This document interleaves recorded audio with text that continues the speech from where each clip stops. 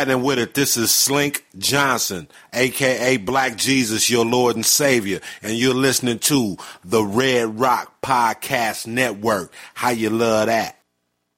You are listening to the Red Rock Podcast Network, featuring Pod of Thrones, Hoopla, and the Shiznit. Look, this is for my old heads, young G's, etc. Dino said he loves the intellectual. Guess he never hesitates. I can rap whatever, bro. I'm only in first gear and still way ahead. Living in the cold world full of that nonsense. Drug heads, teen moms, day-to-day violence. Fiends at the corner, panhandle for bottles. 12-year-olds running around with pistols and hollows. Fucks with my conscience, but still I do. I know right from wrong, but my decisions is stupid. My generation is crazy, and the media proof. Ignorance is bliss, and we is illy influenced. And that's why I'm here. Old soul, kick a brand new flavor in your ear. Rapper of the year. Get my tools and make you jump out your chair. So when I spit it, throw your hands in the air. Yeah, here comes the brand new flavor in your ear. This is the Red Rock Podcast Network.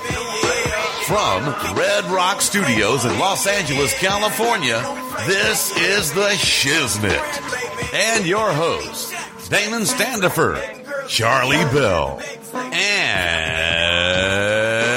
and Dino Red. Now, put your hands together for the Shiznit. Well, all right. Welcome back to another episode of the Shiznit Show. We realize that you have a choice in your podcast listening, and we appreciate you listening to us. A good day, Damon. I'm back. And we missed you. Welcome back, Weezy. Thank you, George. Thank you, George. That's my girl. So wonderful to be back. Isabel, that's my girl. Nigga, please. Hey, good day, Charli Belle. Hello. Hey, yeah.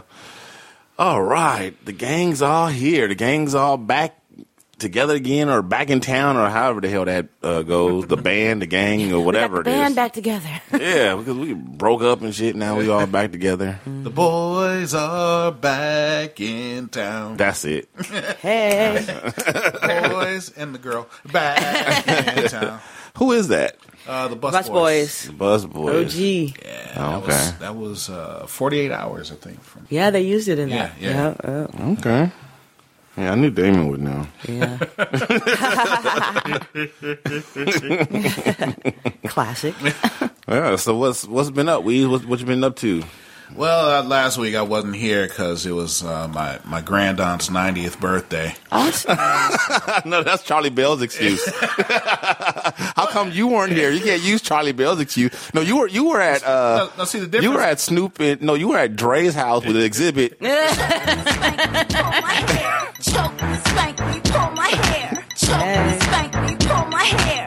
Yeah, you was over there getting it in. That's what happened.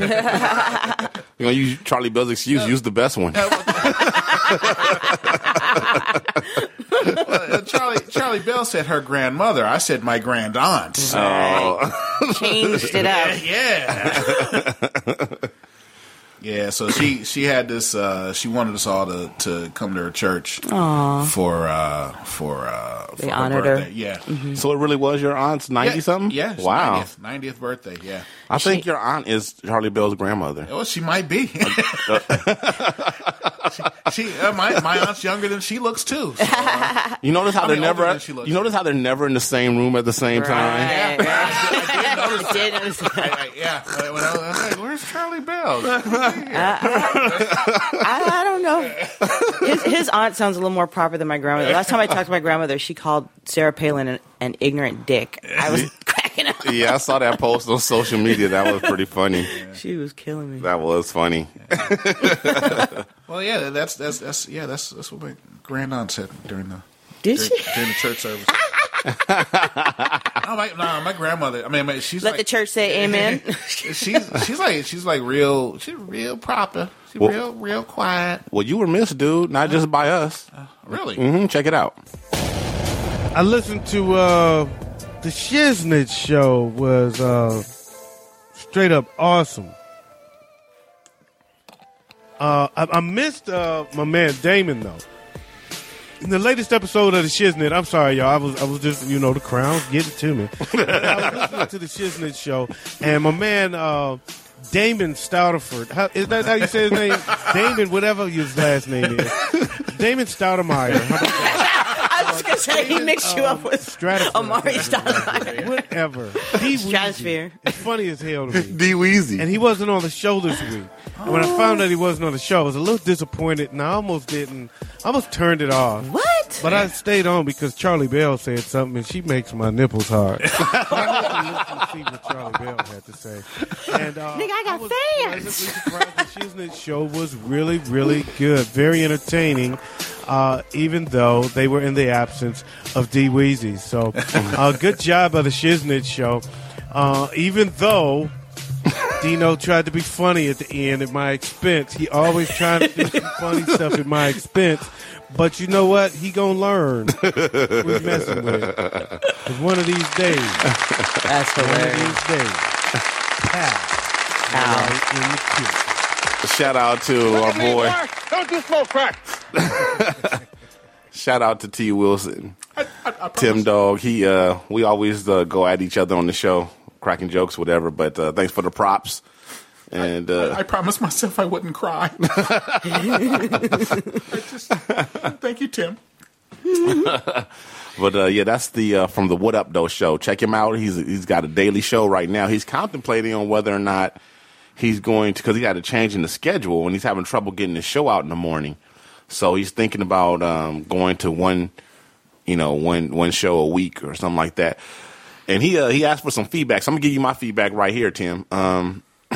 Whether you start doing it in the evenings every day, or you still do it in the morning, or you mix it up, or you do it once a day, I'll be listening, brother. I don't care. Whatever works for you, it's all good.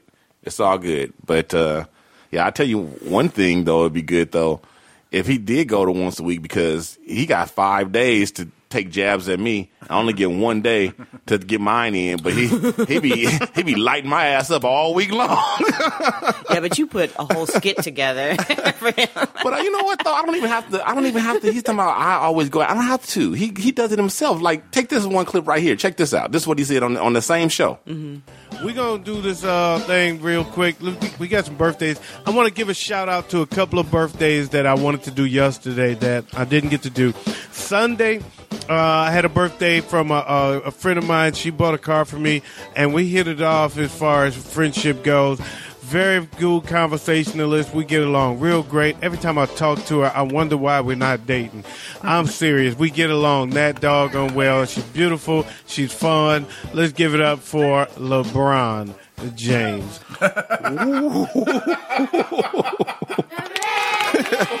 We're not here to judge. We're not here to judge. But just, hey, I'm happy for you and LBJ. Tim, now I understand why you get mad at Hoopla when we rag on LBJ so much and give him so much shit. And I'm surprised that you like Storm as much as you do, seeing as how we say that that's her husband, on the show. That's her pretend husband and everything. But I'll tell her she has to step back for you. But we're happy for you. We support gay lifestyle on this show. Apparently, that's just her husband-in-law because she's sharing it with Tim. Yeah, I guess so. But yeah, we support the homosexual lifestyles. We have a lot of friends of the show that are gay. Nigga, you gay. And okay, hey, that sounded judgmental, Riley. That sounded judgmental. Be cool on that shit. Anyway, so enough of Tim. Later, brother. We move on. Charli Belle, what's been up with you? How you doing? I'm all right. I had a little ups and downs this week. Little ups and downs. A little ups and downs? Yeah. So one of the ups, of course, was yesterday. We probably got to touch on it a little bit later, but the Selma commemoration, I cried on Obama's speech. I thought it was awesome. Mm-hmm. But the down, man, woo. Okay, let me try to gather my thoughts here. Woosah. So, I'm like, seriously, I was traumatized by this conversation. So my homegirl, she had a booty call, right? Mm-hmm.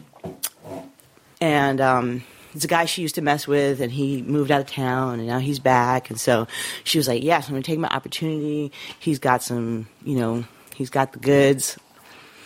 That's not the word she used. Okay. I was like, yeah, go for it. So then the next day she comes home she comes home that night, and the next morning she tells me, like, oh my God, it was terrible. I was like, what? You were all excited for this big old juicy cock that you were talking about, right? Mm-hmm. And she's like, no, he only had one condom. He nutted real fast. It was just a disaster. I was like, well, okay, that's not ideal, but did he at least, take care of you?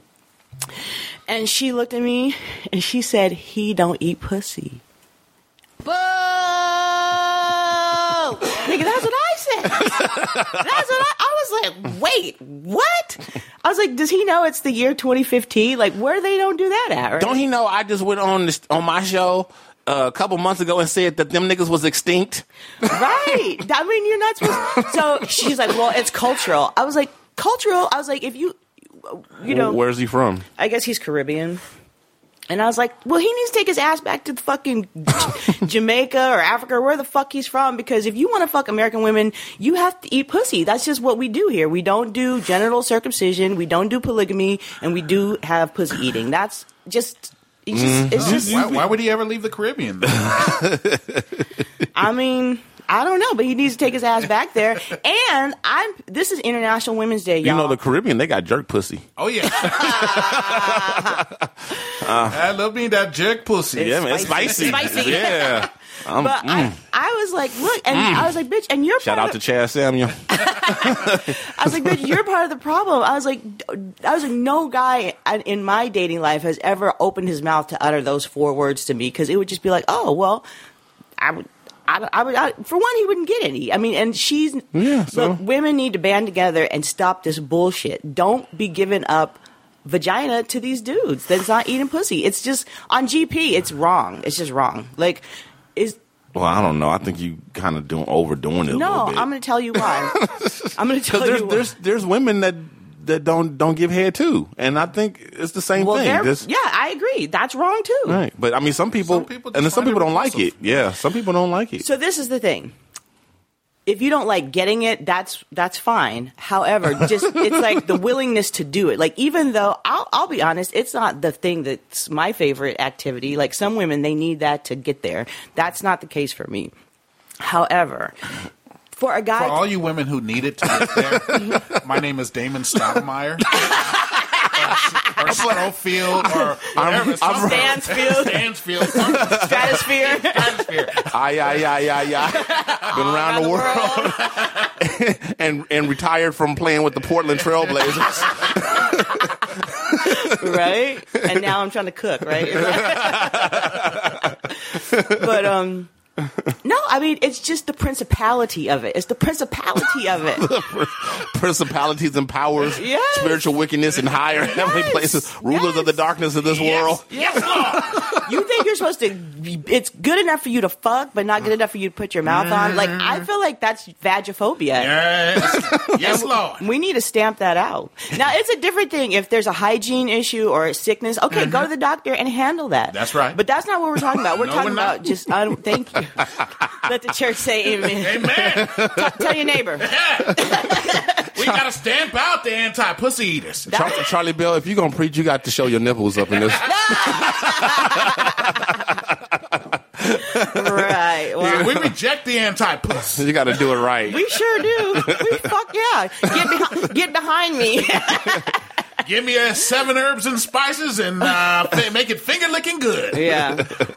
So people out there that are just get with the program. It's 2015, and ladies, we need to band together and put an end to this. Lollipop. So that's my lollipop. And let me say this too. I'm pretty sure it goes for women, but I definitely know it goes for men. Now, we appreciate the effort if it's something that you're not into. However, it's just something about if you don't, how do I phrase this? I'm not saying if you gotta love it in order to do it, right? But you can't half-ass it. You can't either. act like it's you can't a punishment. Right. You can't act like you don't want to do it while you're doing it because that shit don't work. Okay. I know. I do it. But you ain't gonna make me like it. I don't have to like it. I'll lick it, but I don't have to like it. But you really might as well not do it if the attitude if you don't have some enthusiasm behind it. Yeah. Enthusiasm it just shows. Enthusiasm could even make up for technique sometimes. Definitely, it can. Yeah. I like enthusiasm more than technique. I mean, that'll give me an enthusiasm. Right. Is that what we're calling it now? Yeah, baby, why don't you give me a little enthusiasm down there? He got all enthusiastic all over her face. She didn't want to swallow, so what was I supposed to do? So anyway. Oh boy.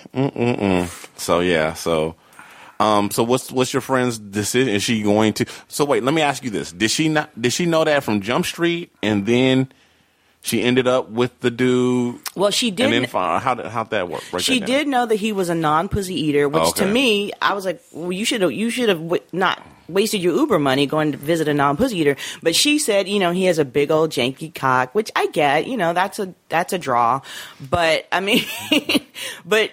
Come on, it's like I feel like it's kind of like I've heard. I don't know, but I've heard from some guys that like very beautiful women can sometimes be bad in bed because they're kind of just used to. Oh yeah, relying on their looks. Yeah, I think it's a similar. That's why I only date ugly chicks because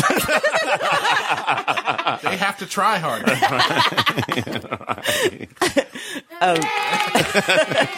Shout out to the ugly chick. But I feel like it's the same for guys with big old jank. Like sometimes they just rely on the jank and no effort, it's selfish. It's just wrong. I think it's also part of. Okay, so let me get to the heart of the matter. I mean, I feel like a lot of this has to do with female body shaming and like the stigma that we put that the vagina is dirty, that the pussy is dirty. And I just feel like it's 2015. That's the only way I like it. I like a dirty pussy. Bring that dirty pussy on over here. Dirty. I think you like a clean pussy on a dirty girl. Oh, okay. How you gonna tell me what I like? Weasel just wanna marry the pussy. I just wanna marry the pussy. But anyway, so yeah. So when I was just horrified. I was traumatized. I told her.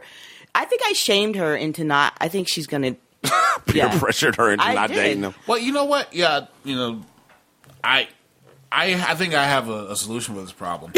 I started a company, Stunt Lickers. He's a stand-in. Yeah, I will fill in. I'll start everything. I'll get everything going, everything nice and going, and then he can finish the job. Wow, yeah, that's dedication. Well, yeah. I'm proud. What do you charge for this service? It's negotiable. Reciprocity. I'm in and out of there quick. You're like my service is called quid pro quo. Yeah, she can blow up my balloon. And she your you enthusiasm. Yeah, she can get your enthusiasm. Give me an enthusiasm, and I'll give her one. And then she can get going on Big Dick Charlie. Just look him up under QPQ and Associates on Yelp and give him a big fat something up review. A thumbs up, something up. Give him a thumbs up. I know what that's like. I mean, that's like going out to dinner with a vegan. Exactly. It takes all the joy out of it. Exactly. Well, see, the last chick that I was with that didn't. Let me see. Is that the only girl I was with that didn't do it? She tricked me because our first time together, she did it. So I didn't know that she wasn't old bait and switch. Right. And then on top of that, she was one of them super selfish bitches because she wanted me to go down on her, but she went. I was like, nah. That's bad karma. Right. That's bad freaking karma. Don't do that shit. Yeah. I'm like Lauryn Hill up in this bitch. I need some reciprocity. What do I have to be? Anyway. Yes. Wow, that's crazy. How was your week? My week was cool. Nothing super outstanding. I didn't get jumped in 7-Eleven or anything. I do think the real estate gods heard my prayer though, because I've been saying for the longest that my neighborhood's kind of under gentrification, and I want the gay people to come in and gentrify it. Oh yeah. So the house next door that's for sale. Mm-hmm. I think a lesbian, interracial lesbian couple, I think is buying it. Oh well, we're moving on up. Yeah, they could be girlfriends or they could be girlfriends. So I don't really know, but. Yeah, I prefer gay male couples to beautify the neighborhood. I think they're better at it. They're much better. They are, but I feel like lesbians are like a gateway. They gateway. So they're the gateway residents. Yeah, right. To a beautiful neighborhood. They're the first step. The gateway and to learn the gay males. That's the first step. Yeah, I can play softball with them. Right, shoot right. Some hoops, have some beers. Exactly. Once that first rainbow flag goes up, it's right. just a matter of time. Right. Now, see, they're more likely to have, I'm more likely to go over there and be able to watch the Pacquiao Floyd Mayweather fight. Yeah, they probably get the fight. Because I'm not supporting Mayweather, but I'll go over their house and watch him. Oh, that's cool, but they're more into the WNBA, and that's true. That's true, but they like that's fine. You might get some. You might be able to get some Sparks tickets out of it. That wouldn't be bad. Yeah. WNBA is not terrible, especially when NBA is not on. Yeah. There you go. And depending on which NBA team you're watching, it still might be better. Man, amen. Jesus wept on that one. Woo. Yeah, man. But we got a guest coming up in a minute. We got Rashanii from the Single Simulcast. Actually, he has a little network. He's got several shows. The Dr. 3 AM team, I think, and some other shows. He even has his own a podcast dramatization called Sin and Solace. So so he's quite the podcast entrepreneur, and he's been in the game for a minute. So we're gonna take a break, and we'll be back with Rashanii. But let me say this before we go to break: you guys will hear an audio clip or advertisement for Pretty the series. I'm not sure because this clip is designed to be visual, so I'm not sure if it says Pretty the series. So I'm letting you know now. The next clip you hear will be for Pretty the series. Okay, so you guys go and check it out. Very funny series. And who are they supporting when they do that? They're supporting independent filmmakers. Mm-hmm. They're supporting our very own Dee Honey, who is one of the stars of that, and they're also supporting Steve Silverman, who is the director and creator of it, who will be a guest coming up shortly in the near weeks on the Shiznit show. So go and check out Pretty the series. Here you go. It's rough up in here at Miss Annette's dance studio. If I had to describe Miss Annette in just one word,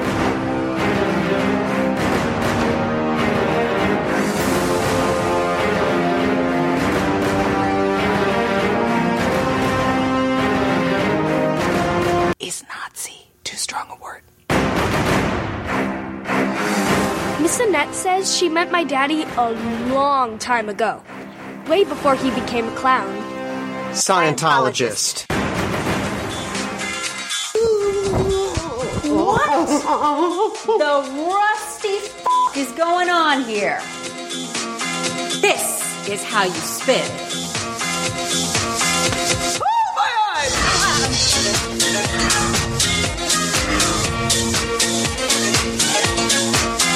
We cannot let the terrorists win.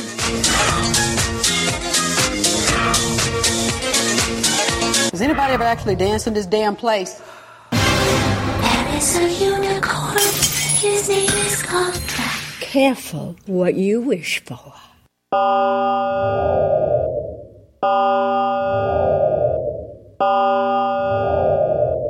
I'm died and gone to hell.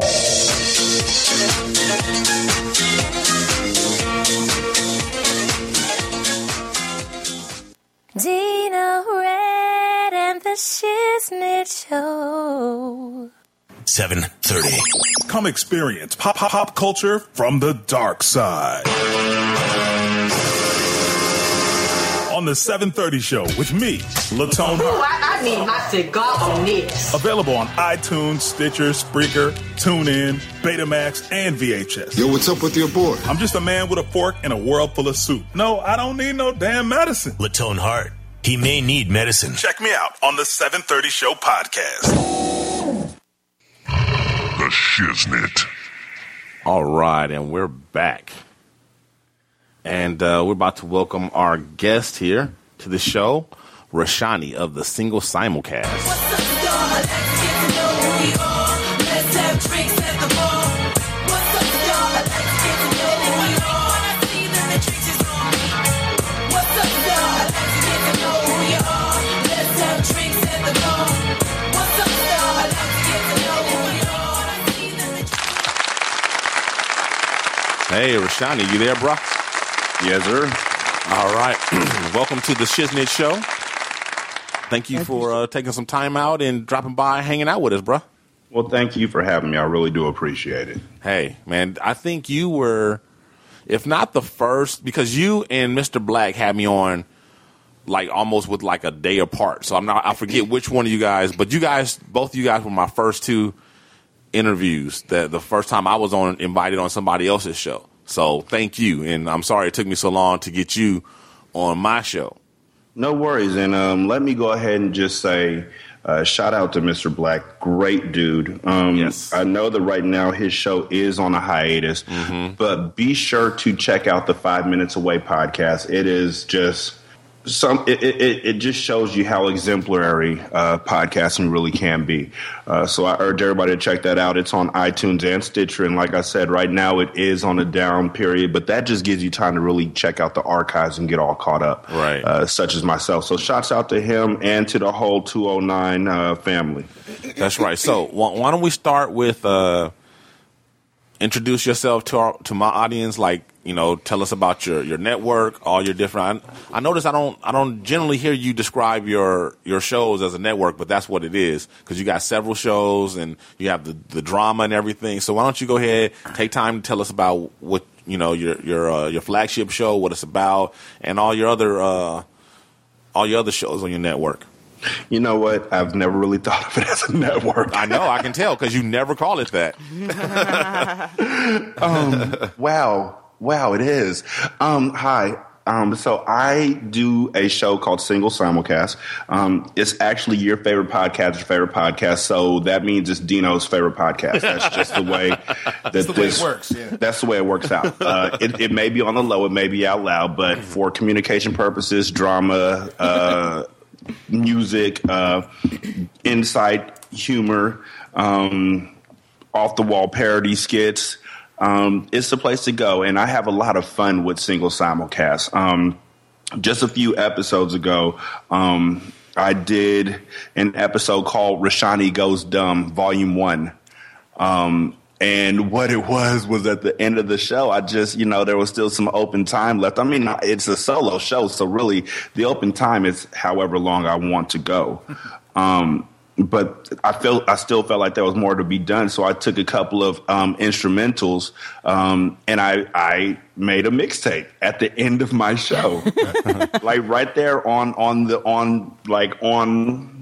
the air. Basically, I made a mixtape. I laid out these instrumentals, so I had the instrumental, and to know me, you got to know that I'm two steps to the left. I've never said that I'm completely sane. I've never wanted to.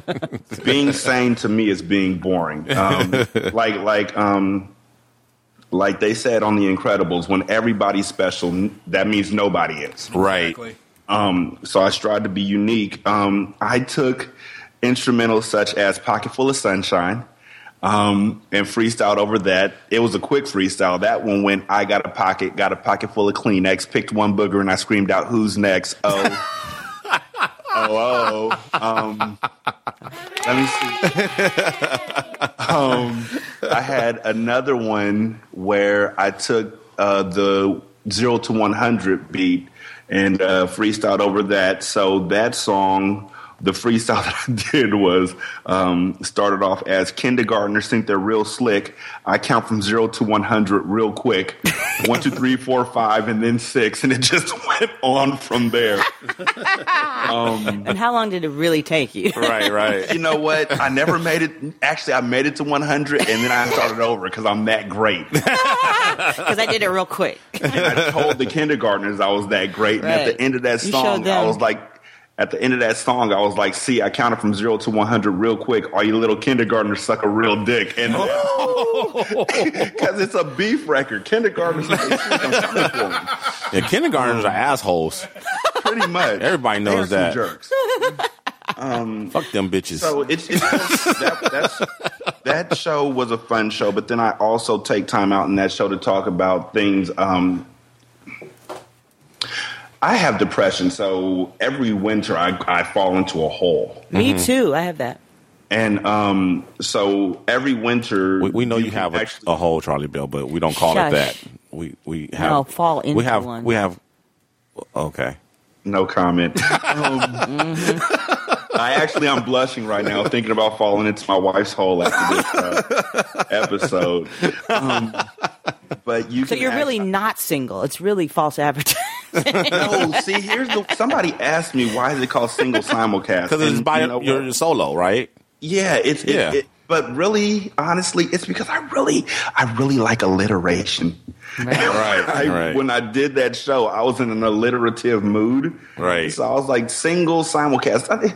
There's no way you can do a single simulcast. To do a simulcast means that my show is happening on live radio while it's happening on TV. It's being simulcast somewhere else. It doesn't happen like that unless I go on to Spreecast, and then it's also being played on TuneIn Radio or something like that, and it works out that way. But now I'm just too far in to really change the name, and I don't really want to. Again, it's unique. When people say that name, they know who they're talking about. There's nobody else with a name that's quite like Single Simulcast. Right. It does have a good alliteration and good ring to it. So. And plus, I'm a geek, so I was just like, alliteration, yay! Right.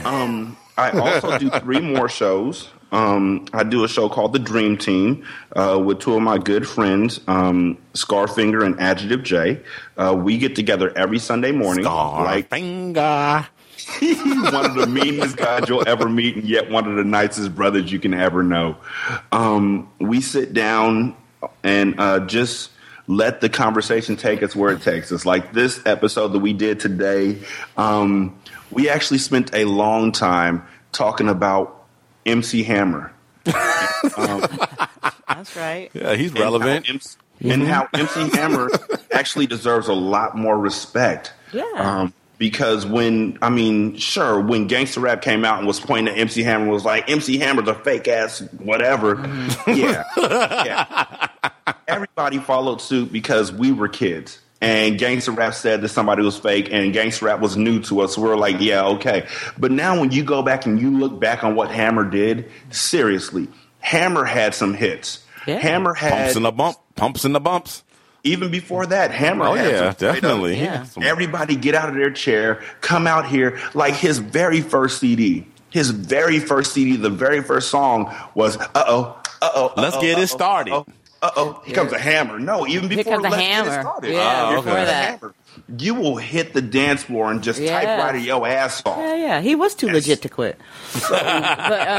No, he's dope. I have major respect for Hammer, like for what he tried to do in his community, the way he put the Bay on the map, the way he built his fan base up independently. That was like the prototype for what. And I mean, and how many people can say, yo, the reason why I went broke, trying to help everybody, I tried to do for my friends. Exactly. He didn't go broke on his own volition. Right. It ain't like he wrote any flops. Right. What I was saying to Scarfinger and Jay was that if you really take inflation, MC Hammer was making Jay-Z money. Oh, hell yeah. Off of nothing but music. and his own properties. He put out movies, he put out cartoons, he put out shirts. He was a media conglomerate in himself, and the only thing that sunk him was he had too big of a crew and he wanted to take care of everybody. Support your own right there. Right. So when you say that, I got a lot of respect for him. Yeah, you know? Me too. Because we talk about in podcasts, and I talk about showing support for those who can't show support for themselves, or showing support and showing love for some of my friends and fam that are in the podcasting game. Would I take it that far? You know, and you really got to sit back and wonder, would you take it far enough to where you are willing to give your money? Are you putting your money where your mouth is? Somebody came up to Hammer probably. Hell no. Exactly. Somebody came up to Hammer and was like, yo, Hammer, I live in Oakland, dog. I can't afford dinner. My kids are hungry. Help me out. And Hammer was like, yo, I'll give you a job, $10,000 a month. Wow. You know, I'm speculating, but I'm quite sure he had people who were in that situation that he was like, yo, I'm going to take care of you. And we rag on Hammer all the time. But he did what people should aspire to do, which is help out if you can. So we talked about that on the Dream Team. And it's actually a funny show. It's really a good time. And then I have a dramatic serial named Sin and Solace. Right. And I wrote it. I produce it. I edit it. I'm the two lead voices. It's actually a dramatic serial before Serial came out, and I like telling people that. Oh, because Rashanii. now the Serial is out. Yes, sir. I have to tell you this real quick while we're on it. You know, everybody's on Serial, whatever. I'm not knocking Serial, but I think, and I haven't really been telling people about this show just because everybody's so high on Serial. I didn't want to seem like whatever. But there's this podcast that you as as a dramatic podcast maker, producer, you will love this. You will have a very, very keen appreciation for it. As a matter of fact, I'm going to have the guy on my show at some point. It's called We're Alive. Oh, yeah. We're Alive is the banger. That's the epitome. Yes. What We're Alive was that they actually had a screenplay for a movie. Right. And they couldn't get the funding to get the movie started. So they just took the actors that they had and made it into a podcast. Right, because Serial to me is basically an audio book of a novel, which nothing wrong with that, but it's just like, okay, there's no when you listen to that and then you listen to We're Alive, which is a full-blown, basically it's production. Basically, We're Alive is if you were blind and went to the movies. That's what We're Alive is. It's a full movie with no pictures, but everything else. Whereas Serial is that's what I was expecting Serial to be, and Serial is just an audio novel. And I'm like, oh, this is okay. This is what everybody's got. They draws in a bunch about. It's okay, but no, it ain't no We're Alive. That's for sure. There ain't no Wacky D. But yeah, Casey Whalen. Casey Whalen is. He said he'll come on my show. Awesome. Yeah. Well, yeah. When you do that, let me know, and I'll definitely let people know about that one, because a lot of people that I know, including again Scarfinger and a lot of other podcasters, really hold We're Alive in high regard. Yeah, he's working on what's it called? I can't think of the name of it, but it's about it's basically other stories that were happening during the same time that We're Alive was happening. Sin and Solace isn't at the same production level as We're Alive. It's done right here in my living room. Right, of course not. I mean, I get people off of. Sin and Solace is a story about an assassin named Jeremiah Sinclair and his best friend Trevor Salas Salento. And Jeremiah works at alliteration. Jeremiah works for a company called The Corporation, and things happen in his life to where he has to work for a man that he doesn't like and doesn't trust in order to save his family. And I did 2 seasons of it. and nobody listened. let's just put that out there. I wrote 30-page scripts for this show and spent 3 and 4 days trying to get everybody together to record the show, and spent 2 and 3 days editing the show and making sure things sounded as good as they could coming off of back then I had a snowball microphone and a iMac, doing everything I could to make it sound great off of that, and put it out there, and nobody listened. So I stopped writing it for a while. Sin and Solace was actually, again, I'm not going to keep harping on it because it's a part of me. It just is what it is. Sin and Solace was born of depression. A lot of times when I did not think I could go on or didn't want to push on or anything like that, I heard a voice. And a lot of people were like, yeah, there's a voice inside you that keeps you pushing. The voice inside of me is a straight up asshole. The voice inside of me is a straight up asshole. Like, I still hear the voice when I'm doing like exercises. I'm actually doing daily burn right now. You can see in the video, I'm eating broccoli and a whole wheat quesadilla with yogurt instead of sour cream. I'm trying really hard. And when I'm exercising, sometimes I will get to the point where I just don't think I could push on. And not only do I hear the voice now comes out of my body and says, get your fat ass up. Keep pushing, fat ass. You better push through this shit. Get your motherfucking fat ass up. Do you want to be fat all your motherfucking life? And my wife is just staring at me like I'm growing horns, dog. Because I'm doing push-ups while I'm talking bad to myself in a voice that she's never heard before. But this is the voice that was like, you know what? You're in this hole. Nobody's going to get you out but you. You got to get the fuck up. Get the fuck up. You are the only person who's going to get yourself out of this. Nobody else is going to reach out a hand. You got to do this for yourself, Rashanii. You better get up. You can either get up or you can die. Which one is going to be your choice? And I started pulling myself out. And that's what happens every single winter. And that's what I pull myself out of. But now he's helping me out on exercises. That voice is Jeremiah Sinclair. I finally sat down and was like, you know what? Let me just get all of these thoughts, all this, everything out onto a piece of paper. I sat down and wrote a 10-page script. It actually turned into I've learned that every page that you write of a script equals 1 minute of dialogue.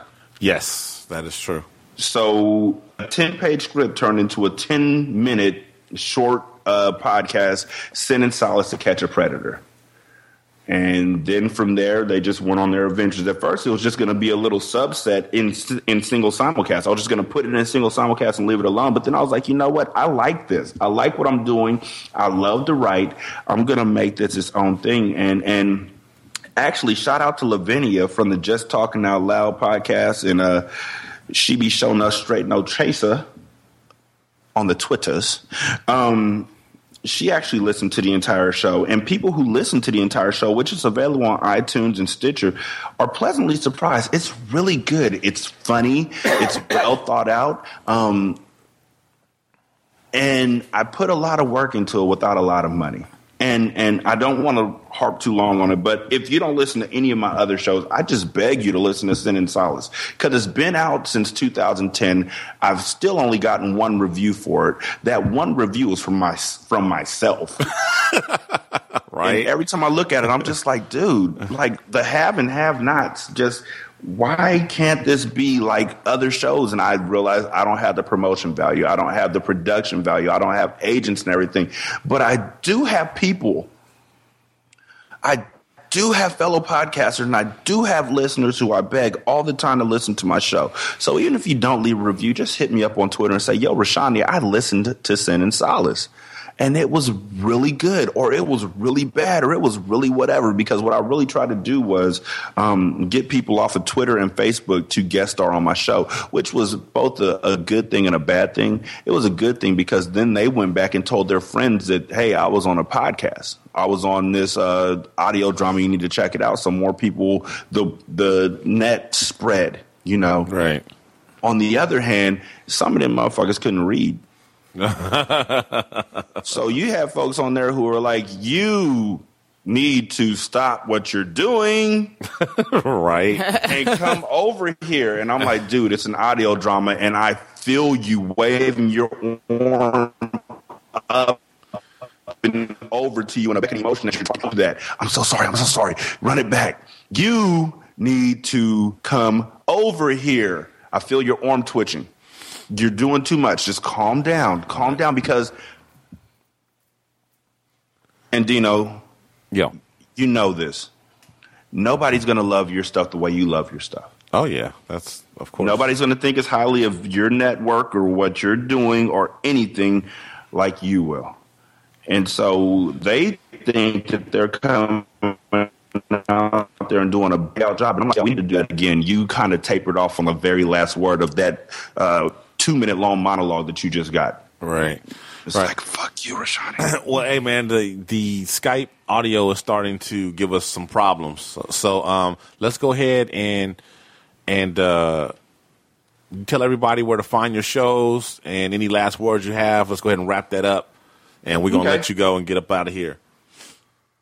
The show. I'm on Stitcher, iTunes, TuneIn Radio.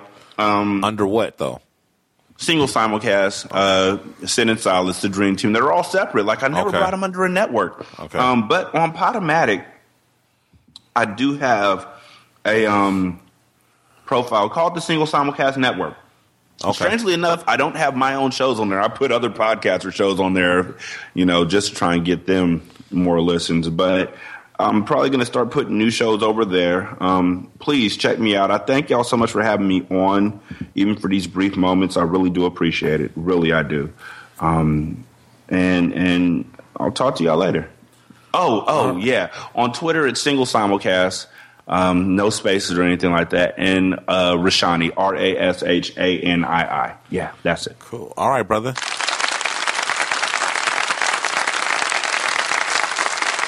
Thanks again for coming by. Appreciate it. No worries. Thanks for having me. All right. Well, let's get into some of this these topics here. News and noteworthy. The Shiznit. Ferguson PD may be going the way of the dodo. Yeah. You hear about that, guys? Mm-hmm. Was it the Attorney General's office found all kind of corruption and a lot of there's at least 2 police officers and I believe a clerk who got fired. The 2 police officers wrote a lot of racist emails. You know what? I have the audio. Let me play the audio. Oh, Lord. I'm Aaron Burnett out front tonight. Breaking news. 2 Ferguson police officers out of a job tonight because of racist emails. The city announcing officers Rick Hankey and William Mudd resigned. This after a Justice Department investigation into the city's police force uncovered a slew of racist emails about the Obamas and blacks.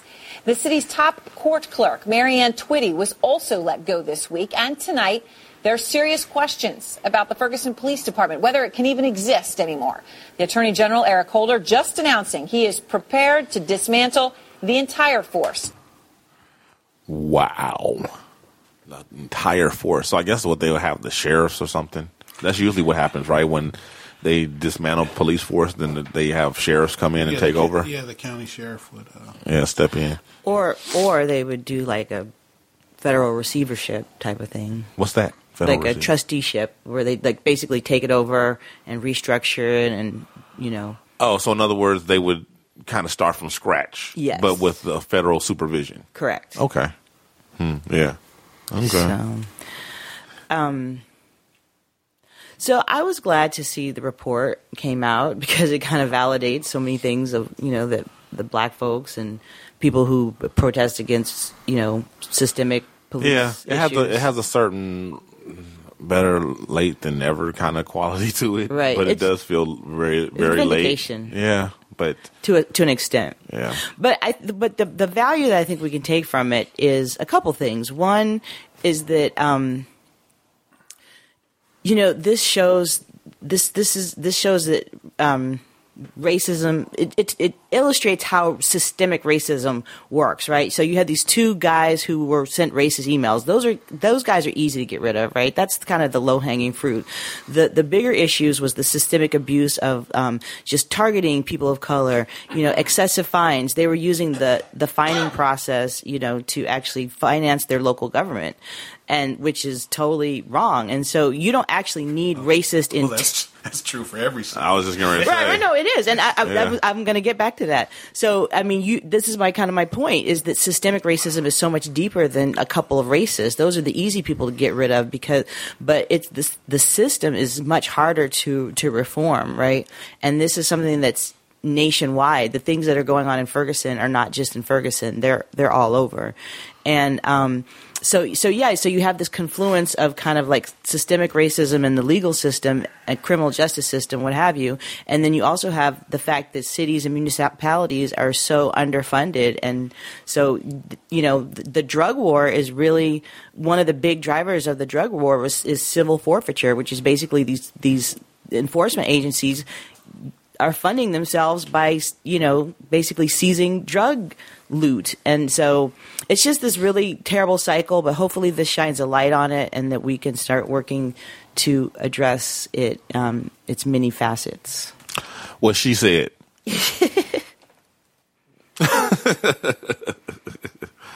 No, really though. My thing is, What were you going to say? No, you've pretty much said it all. You pretty much said it all. Now, I know you guys, I got the only crew in the world that nobody watches television. And I love television. So I find that ironic. I can't discuss television on my own show because nobody on my crew watches television. I'm trying to get a TV situation. Even though you guys don't watch television, are you guys following the... I've heard of television. Are you guys following the Monique and Lee Daniels situation? Oh, yeah. Yeah, the whole empire and all that. Yeah. Well, what do you think? Well, first, to just give people some background in case they don't know, even though everybody pretty much been talking about it by this point, Monique came out and said that Lee Daniels said that she had been blackballed for making wild demands and being difficult and different things like that. And so there's kind of been this back and forth. However, I have to say I like to give both Lee Daniels and Monique credit because it's not been petty or inflammatory or any kind of mudslinging. Well, there hasn't been any personal attacks. No, there's been no personal attacks, and they've just been telling their side of the story.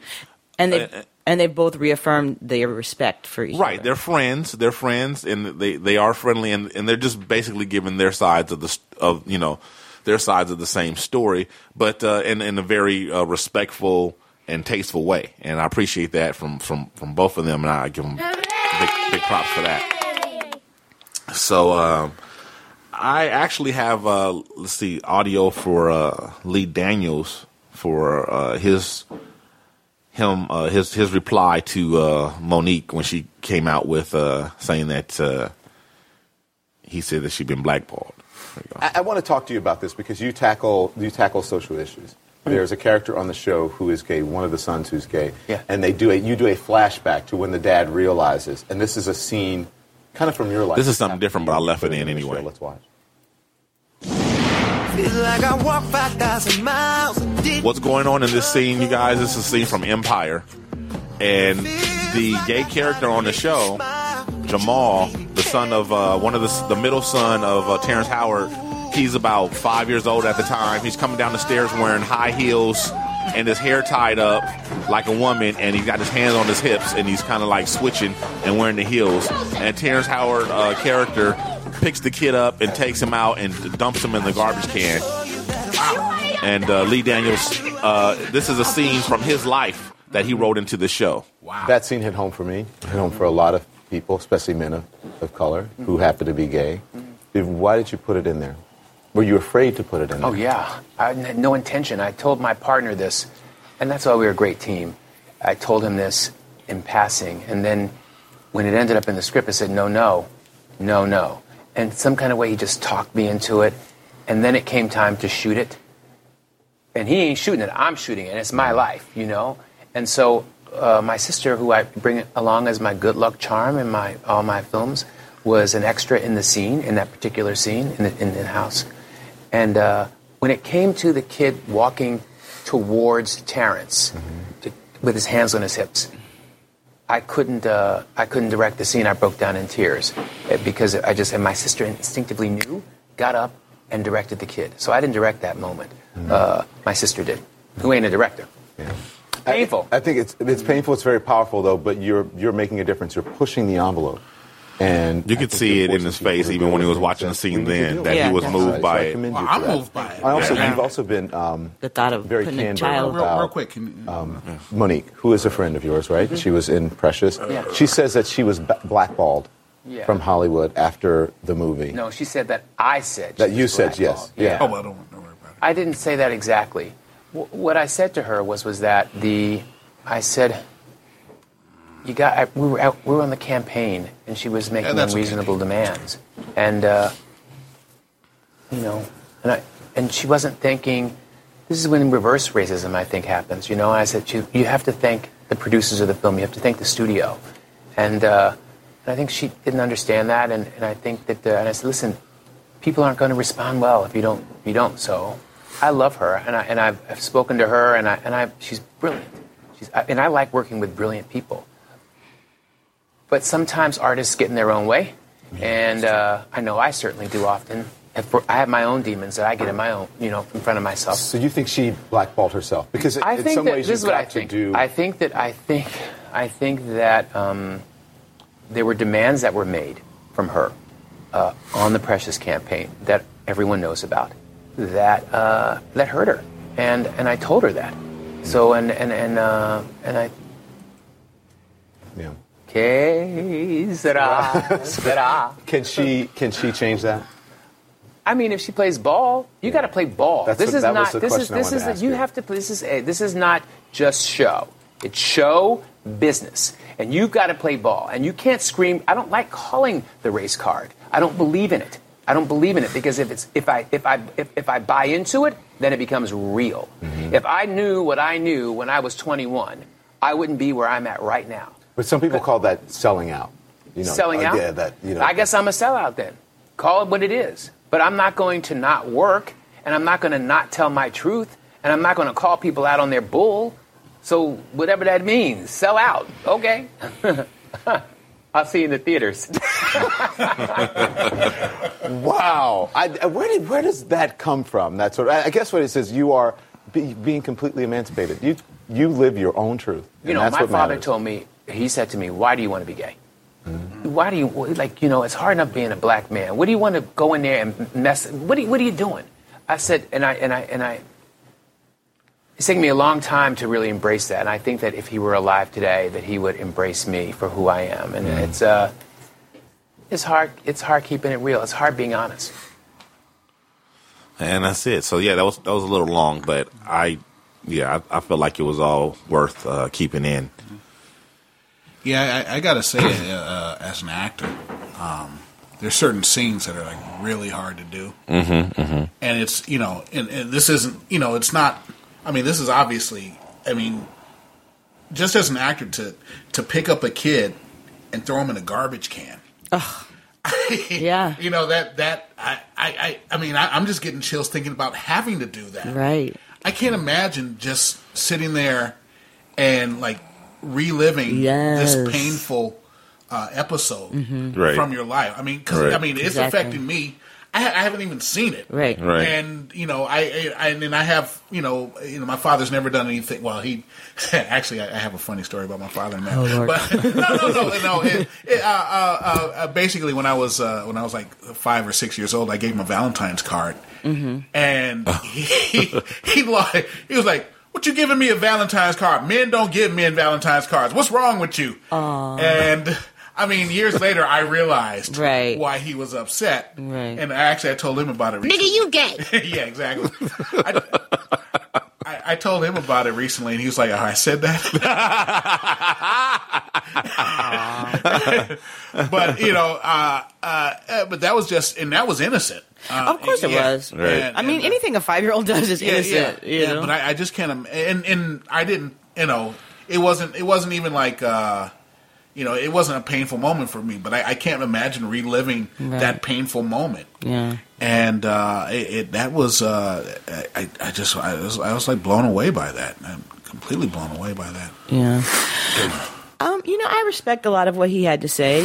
He's clearly from the go along to get along school, and there's nothing inherently wrong with that. I mean, you just make your choices about whether you want to go along or get along, Well, go ahead. So, and, he said a lot of truthful things, I think. You got to play ball. It's business. You got to look at the bottom line.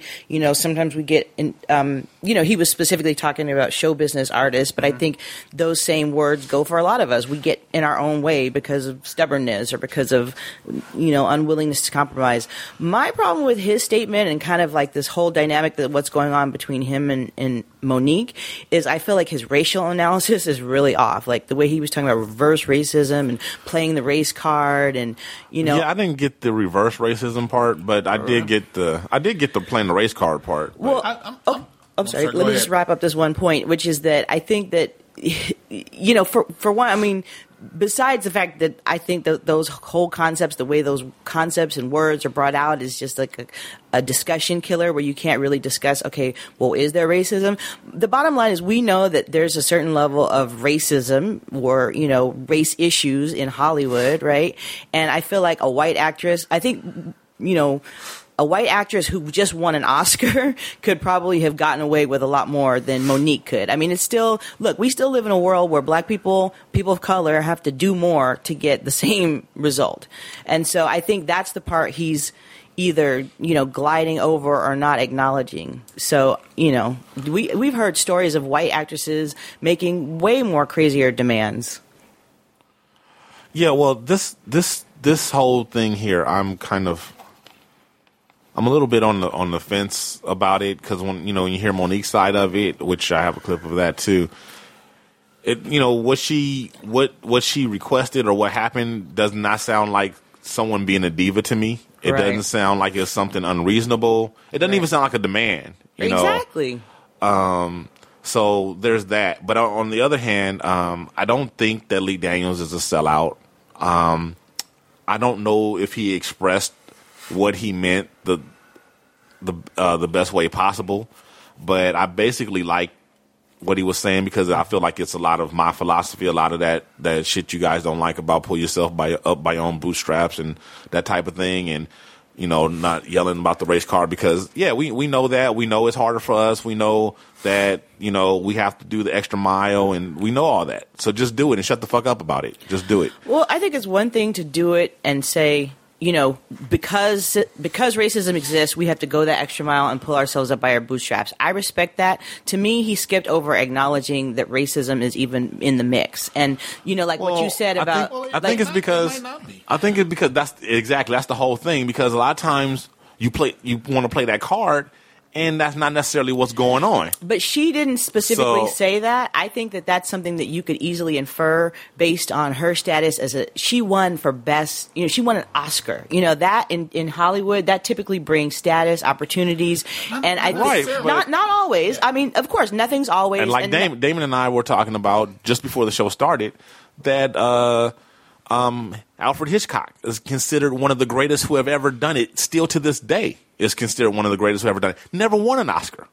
Right. No, I'm not buying into the fact that Oscars validate artistic No, I'm just saying that merit. Just because someone is not acknowledged that should be acknowledged is not always about race, and consequently just because somebody doesn't get the offers that they thought that they should have gotten afterwards, it may not be about race either. It could be more it could be about the bad reputation, even if it's not deserved. It could be about a lot of things. For one, I didn't hear Monique calling the race card either. I think she, acknowledges that black actresses, black people are treated differently in Hollywood than whites. I mean, I don't find that to be a controversial statement. We don't know to the extent that it was racism, if it was at all. We don't know. I'm acknowledging that. But to say that it couldn't have possibly been, or that black women couldn't possibly be held to a different standard than white actresses, I mean, we know that that's not true as well. So,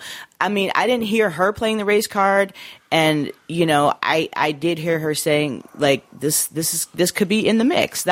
Yeah, well, that's true. But, they also had a private conversation that they're both referring to, that we don't know everything that was said in that conversation. That's true. We're reflecting on, well, for me, I'm reflecting on what they their public statements, and then also what we know about Hollywood. But they individually are also reflecting to their conversation that we're not privy to. I understand that. I was making I made the assumption too that Lee Daniels was talking about, what they said in their private conversation, right? Because the way I imagine it, it's kind of like, these white people are going to do this. Maybe Lee Daniels say, maybe you just dial it down a notch, and maybe you do deserve this, but if you want to continue to work, you're going to have to ease back. Go along, get along. Sometimes, right? Sometimes you do. I mean, and you can't be the revolutionary every minute. Yeah, and there's it's one thing if you're Marlon Brando and you're bringing an Indian up to the stage, right? But there's most actors they have to be careful because it's a very political game, and even actresses complain about getting less money than men. Absolutely, than men. Absolutely. And, they got to be careful because you just never know which. You piss off the wrong. I mean, these are petty people. You just never know what you say or do. Yeah. I think that's one of the reasons why actors are so neurotic. Is because they it's difficult to be yourself. Right. I mean, and why so many of them turn into such assholes once they have the power. Right. Because you're getting rejected for things you don't particularly necessarily know why you're getting rejected. Yeah. Right. So. Well, yeah, I get all of that. I agree with all that. I think it's just. Let me go ahead and play our clip. Sure. Oh, okay. Now, just in the interest of full disclosure, I did edit this, but I only edited it because even after editing, it's like 6 minutes, or 5 minutes, something like that. But I just took out. The only thing I took out was stuff about Precious, some stuff about the Oscars, and I took out bits of Lee Daniels. What we just heard, he played again during this interview. This is the next day with Don Lemon, and. Other than that, it's intact. Nothing was removed that's going to change the context of what Monique said. I want you to sit down and watch this next interview. Because after winning an Oscar, any actor should expect to get offers for the best parts in the best movies. But that's not the case with Monique, who won Best Supporting Actress in 2010 for her role in Precious. She says the movie's director, Lee Daniels, told her that she's been blackballed because she's difficult and didn't play the Hollywood game. I'm going to ask her about that in a moment. But first, a clip from her searing performance in Precious. It's been 5 years now. So what's it been like? Did you get any roles and anybody call? Was your phone ringing off the hook? The phone was ringing and the scripts were coming. And when people say, Monique, where have you been? It's not that I haven't been on TV or been in the movies because I've been blackballed, as Mr. Daniels has said. The offers just didn't make sense, Don. So, again, the phones didn't stop ringing and the scripts didn't stop coming, but the offers that were associated with them were offers that made me say, guys, I can't accept that. Because if I accept that and I won the award, what are my sisters being offered that didn't win the award or wasn't nominated? And what does it say to the little girl who's not here yet? That if we continue to accept these low offers, however do we make it different and make a change? Okay, I want to play this. This was Lee Daniels on this very broadcast last night. Let's listen. Okay, I cut that part out.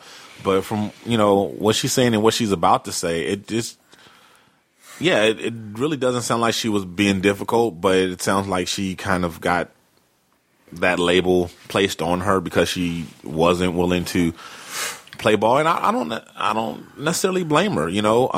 She got a small fee for doing that movie, and they wanted her to go in her pocket to fly to France and promote that movie and be away from her family and her show when that she had at the time. Exactly, where she was pretty busy, and this was some very precious downtime that she had coming up, and they wanted her to do it for free. And she asked if there was any compensation. They said, no, we don't do that. And she was like, okay, fine. But we respectfully decline.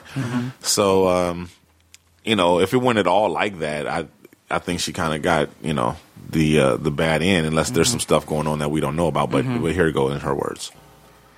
What's your reaction, Monique? You didn't play the game. You had difficult demands. I want to address it for the order that it went in. And when Mr. Daniels said I had these demands, it shocked me because I was saying to the screen, Don, please ask him what the demands were. And actually, there were no demands. There was a request from the movie studio, and they called and requested that I fly to France for the Cannes Film Festival. I simply said I respectfully declined. Because if you can remember at the time, there was a talk show called The Monique Show. I was doing a comedy tour. I was actually in the award season of the awards, and I'm also a wife, and I'm a mommy. So when they called, I had a couple days just downtime. I wanted to spend that with my husband and my kids. So when we said we respectfully declined, the movie studio called back again. And they said, okay, well, we'll upgrade her hotel room. And my husband simply said again, we respectfully decline. She's gonna take this time with her family. Yeah. Well, when the third call came, and they said, what is it gonna take to get Monique to France to the Cannes Film Festival? And my husband said, is there a number associated with it? And they said, oh, we would never pay for anyone to do any promotions for a movie. And we said we understood, because what people didn't know was I was paid $50,000 to do the movie Precious. And it really wasn't about the money, and I'm not complaining because I signed up to do it with my friend. Yeah. But So you're saying that because you didn't have the money to do this on your own. Is that what you're saying? That you needed to feed your family and pay your bills? I think that's what America says. Yeah. I think we all say, I can't do it for free. Right. So when the movie studio says we can't set a precedence and pay you to do this, we didn't have an issue with them. Okay. But that's when the reports came that now Monique is being demanding and she's being difficult. They had a request. We simply had a request. And they said they couldn't do it, and we said we understood. That was it. So, Monique, you know how this Yes, works because you baby. had a talk show. I want to talk to you before we get off the air because I think this is important. You said you weren't blackballed and you're working on other things. Coming out on April 24th, you have Blackbird. That's a project with you and your husband. You star alongside Isaiah Washington in that. It's an independent film route. Why have you chosen to take the independent film route? Well, because like I said earlier, Put the video up of it as we're talking. Sorry, go ahead. The offers that were coming in, they just didn't make sense.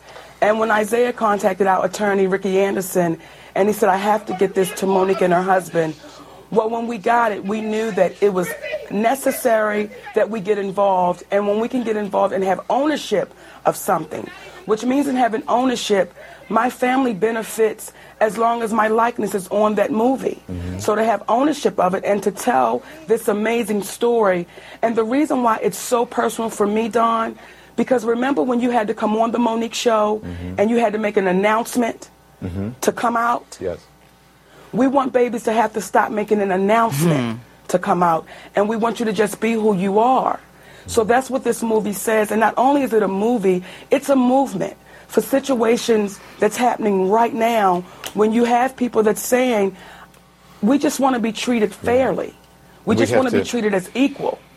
And we have to go, Monique. Thank you. Thank Okay, you my for baby. being so Thank you, candid. Don.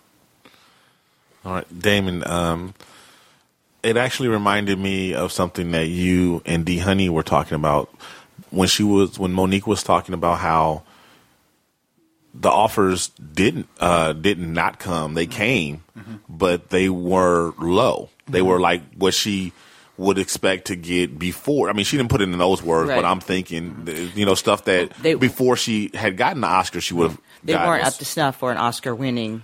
I've actually heard actors and actresses say that you expect to get all these great scripts, right, and you don't.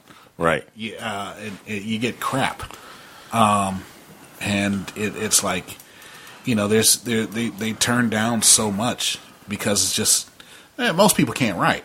Right. But sometimes it's just that simple. It's like you think okay, I'm at the top of the food chain, and this is what I get offered. Right. And then on top of that, this is what they want to pay me. It's that's for everybody, or at least everybody gets crap. Yeah, Greg Fitzsimmons was saying the same thing about Emmys. Mm-hmm. He was saying that, he's like, you think, I got an Emmy, I'm going to be, life is going to be great and this and that, and there's going to be work. And he's like, I'm happy I have them, but it didn't really change the quality of my life much after I got them. Right, right.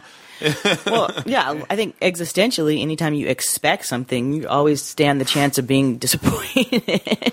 But I think one of the things that I relate to of Monique's tale, or her story, is that as a professional black woman, I have had the experience of, we are perceived differently. If I'm outspoken in the workplace, then I can be perceived as, aggressive. If I'm, passionate, I can be perceived as angry. It's like we have to. A lot of black women know this. When you go in the workplace, you're being perceived differently. You kind of have to dial it back because, something that would be seen as a request coming from someone else will be seen as a demand coming from you. So, a lot of times we have to sugarcoat stuff and kind of, slow walk it. And I don't know. I just think and I'm not saying, again, Monique she didn't mention race at all in that in her talk just now, but I'm just saying that's what I've experienced when I talk to my black female professional friends. We've all experienced it, so that resonated with me. I've heard I've heard that with not just black women. Well, I mean, it's show business in general. Mm-hmm. It's like I was saying earlier. That's why people are so careful about what they say and how they say it. Right. You listen to people like Deborah Winger. Mm-hmm. She was seen as being demanding because she basically was trying to take control of her character. She would insist on doing a character a certain way, which most actors do. Right. But for whatever reason, she was perceived as being difficult. I watched Helen Hunt. She was somebody else who's perceived as being difficult. Right. Watched her perform, and and I'm like, I don't see what people are talking about. Right. I do see somebody who cares about what she's doing. Right. And Dustin Hoffman is seen as being difficult. Absolutely. But he's Dustin Hoffman. Right. Exactly. Exactly. So he can get away with it. And I listening to what Monique had to say, it sounds like. I don't know if she said, "Listen, I'm tired." If she just said, "I respectfully decline," it probably to the other person on the other side probably sounds like, okay, she's trying to get something more from us, rather than I'm just tired. I just want to know if she had said something like, "Listen, I just finished working on the show. I'm done with the TV show. I'm just spent. I can't. I want to spend. I really do want to spend time with my family." Well, one of the things that I noted, that was very prominent to me in that remarks that she made was that this communication all seemed to have gone through her husband. Yeah. So I'm sure that affected the translation as well. So it probably, this is the representative. Right.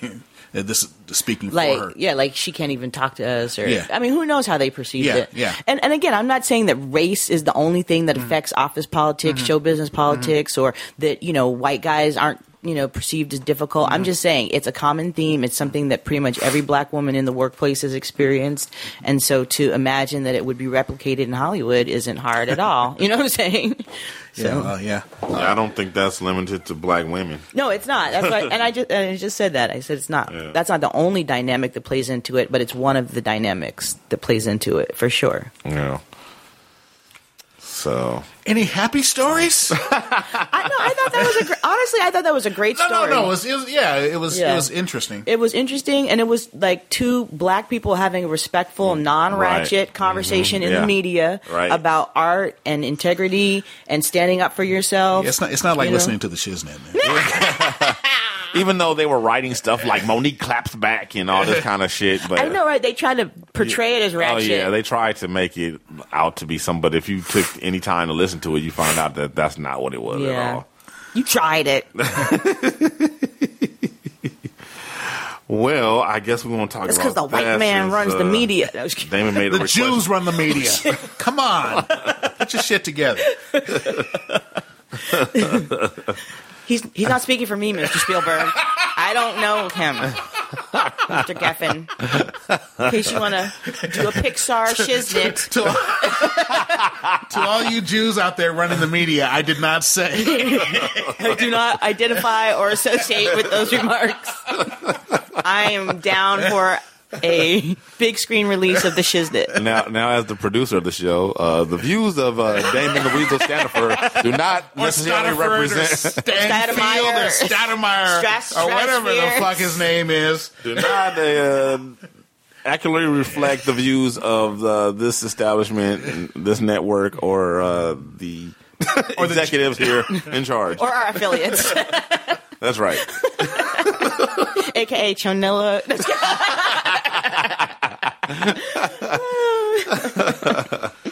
Man, that's funny.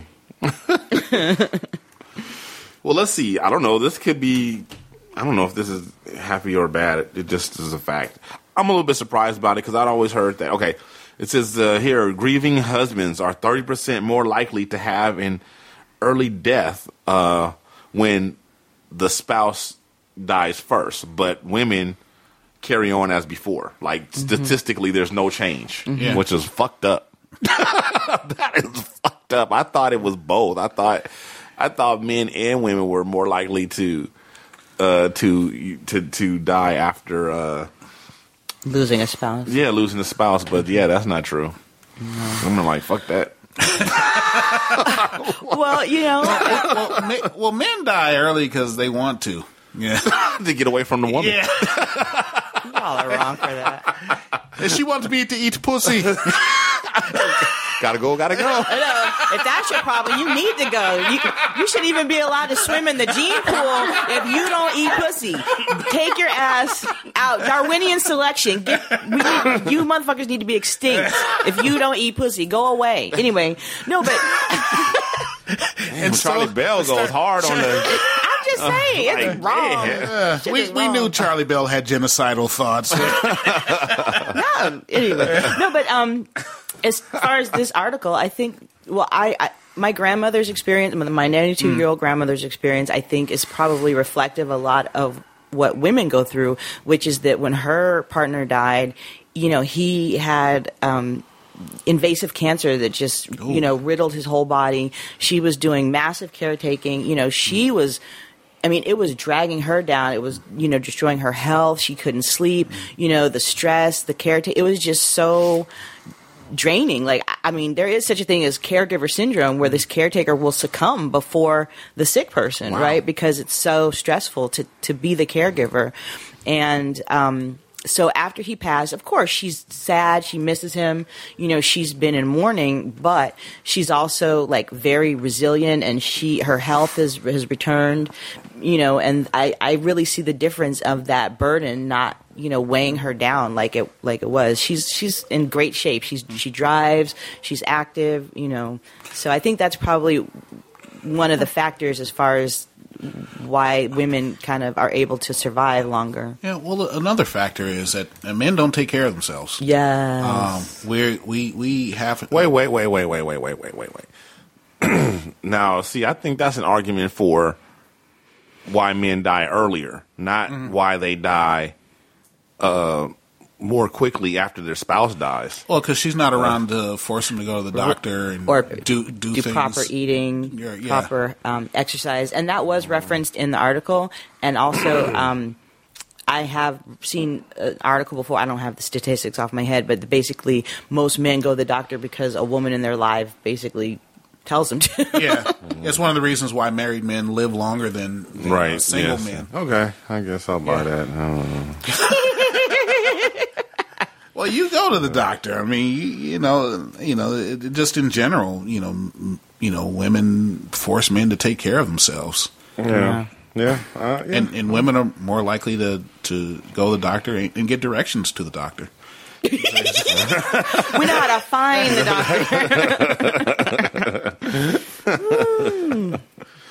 doctor. Wow. Yeah. Well, we're going to have to pick up some of this other stuff next time because we're pretty much out of time. So no more bad news for Damon. Don't nobody bring me no bad news. You make a very convincing Eveline.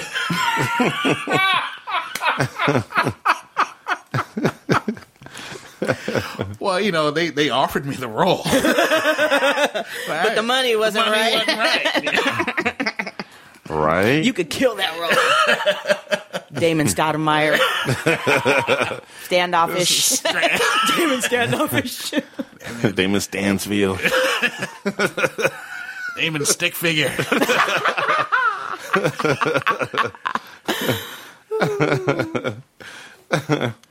All right, then. Well, that is it. That will bring us to a close. Another episode of the Shiznit. Thank you guys for tuning in again. Tell your friends, tell your mamas, tell your daddies, tell your kids, your sisters, your brothers. Everybody listen to the Shiznit show. Share it. Share us on social media. And go by iTunes and Stitcher. Subscribe. Give us 5 stars. Give us a review. Give us input. Tell us what you want to hear, what you don't want to hear. Ask us questions. We'll answer them. All that good stuff. And with that, for Charli Belle, for Damon the Weasel Stanford, I'm Dino Red. Holla at your boy. From all of our crew to listeners like you, thanks again for tuning in to another episode of The Shiznit. And don't forget to tell your friends about the show. Check out our website, theshiznitshow.com, or hit us up on Facebook under The Shiznit. Follow us on Twitter at The Shiznit Show. Write to us at theshiznitshow@gmail.com, or leave us a voicemail and make it sexy at 424-261-4878. This has been The Shiznit. You're listening to the Red Rock Podcast Network.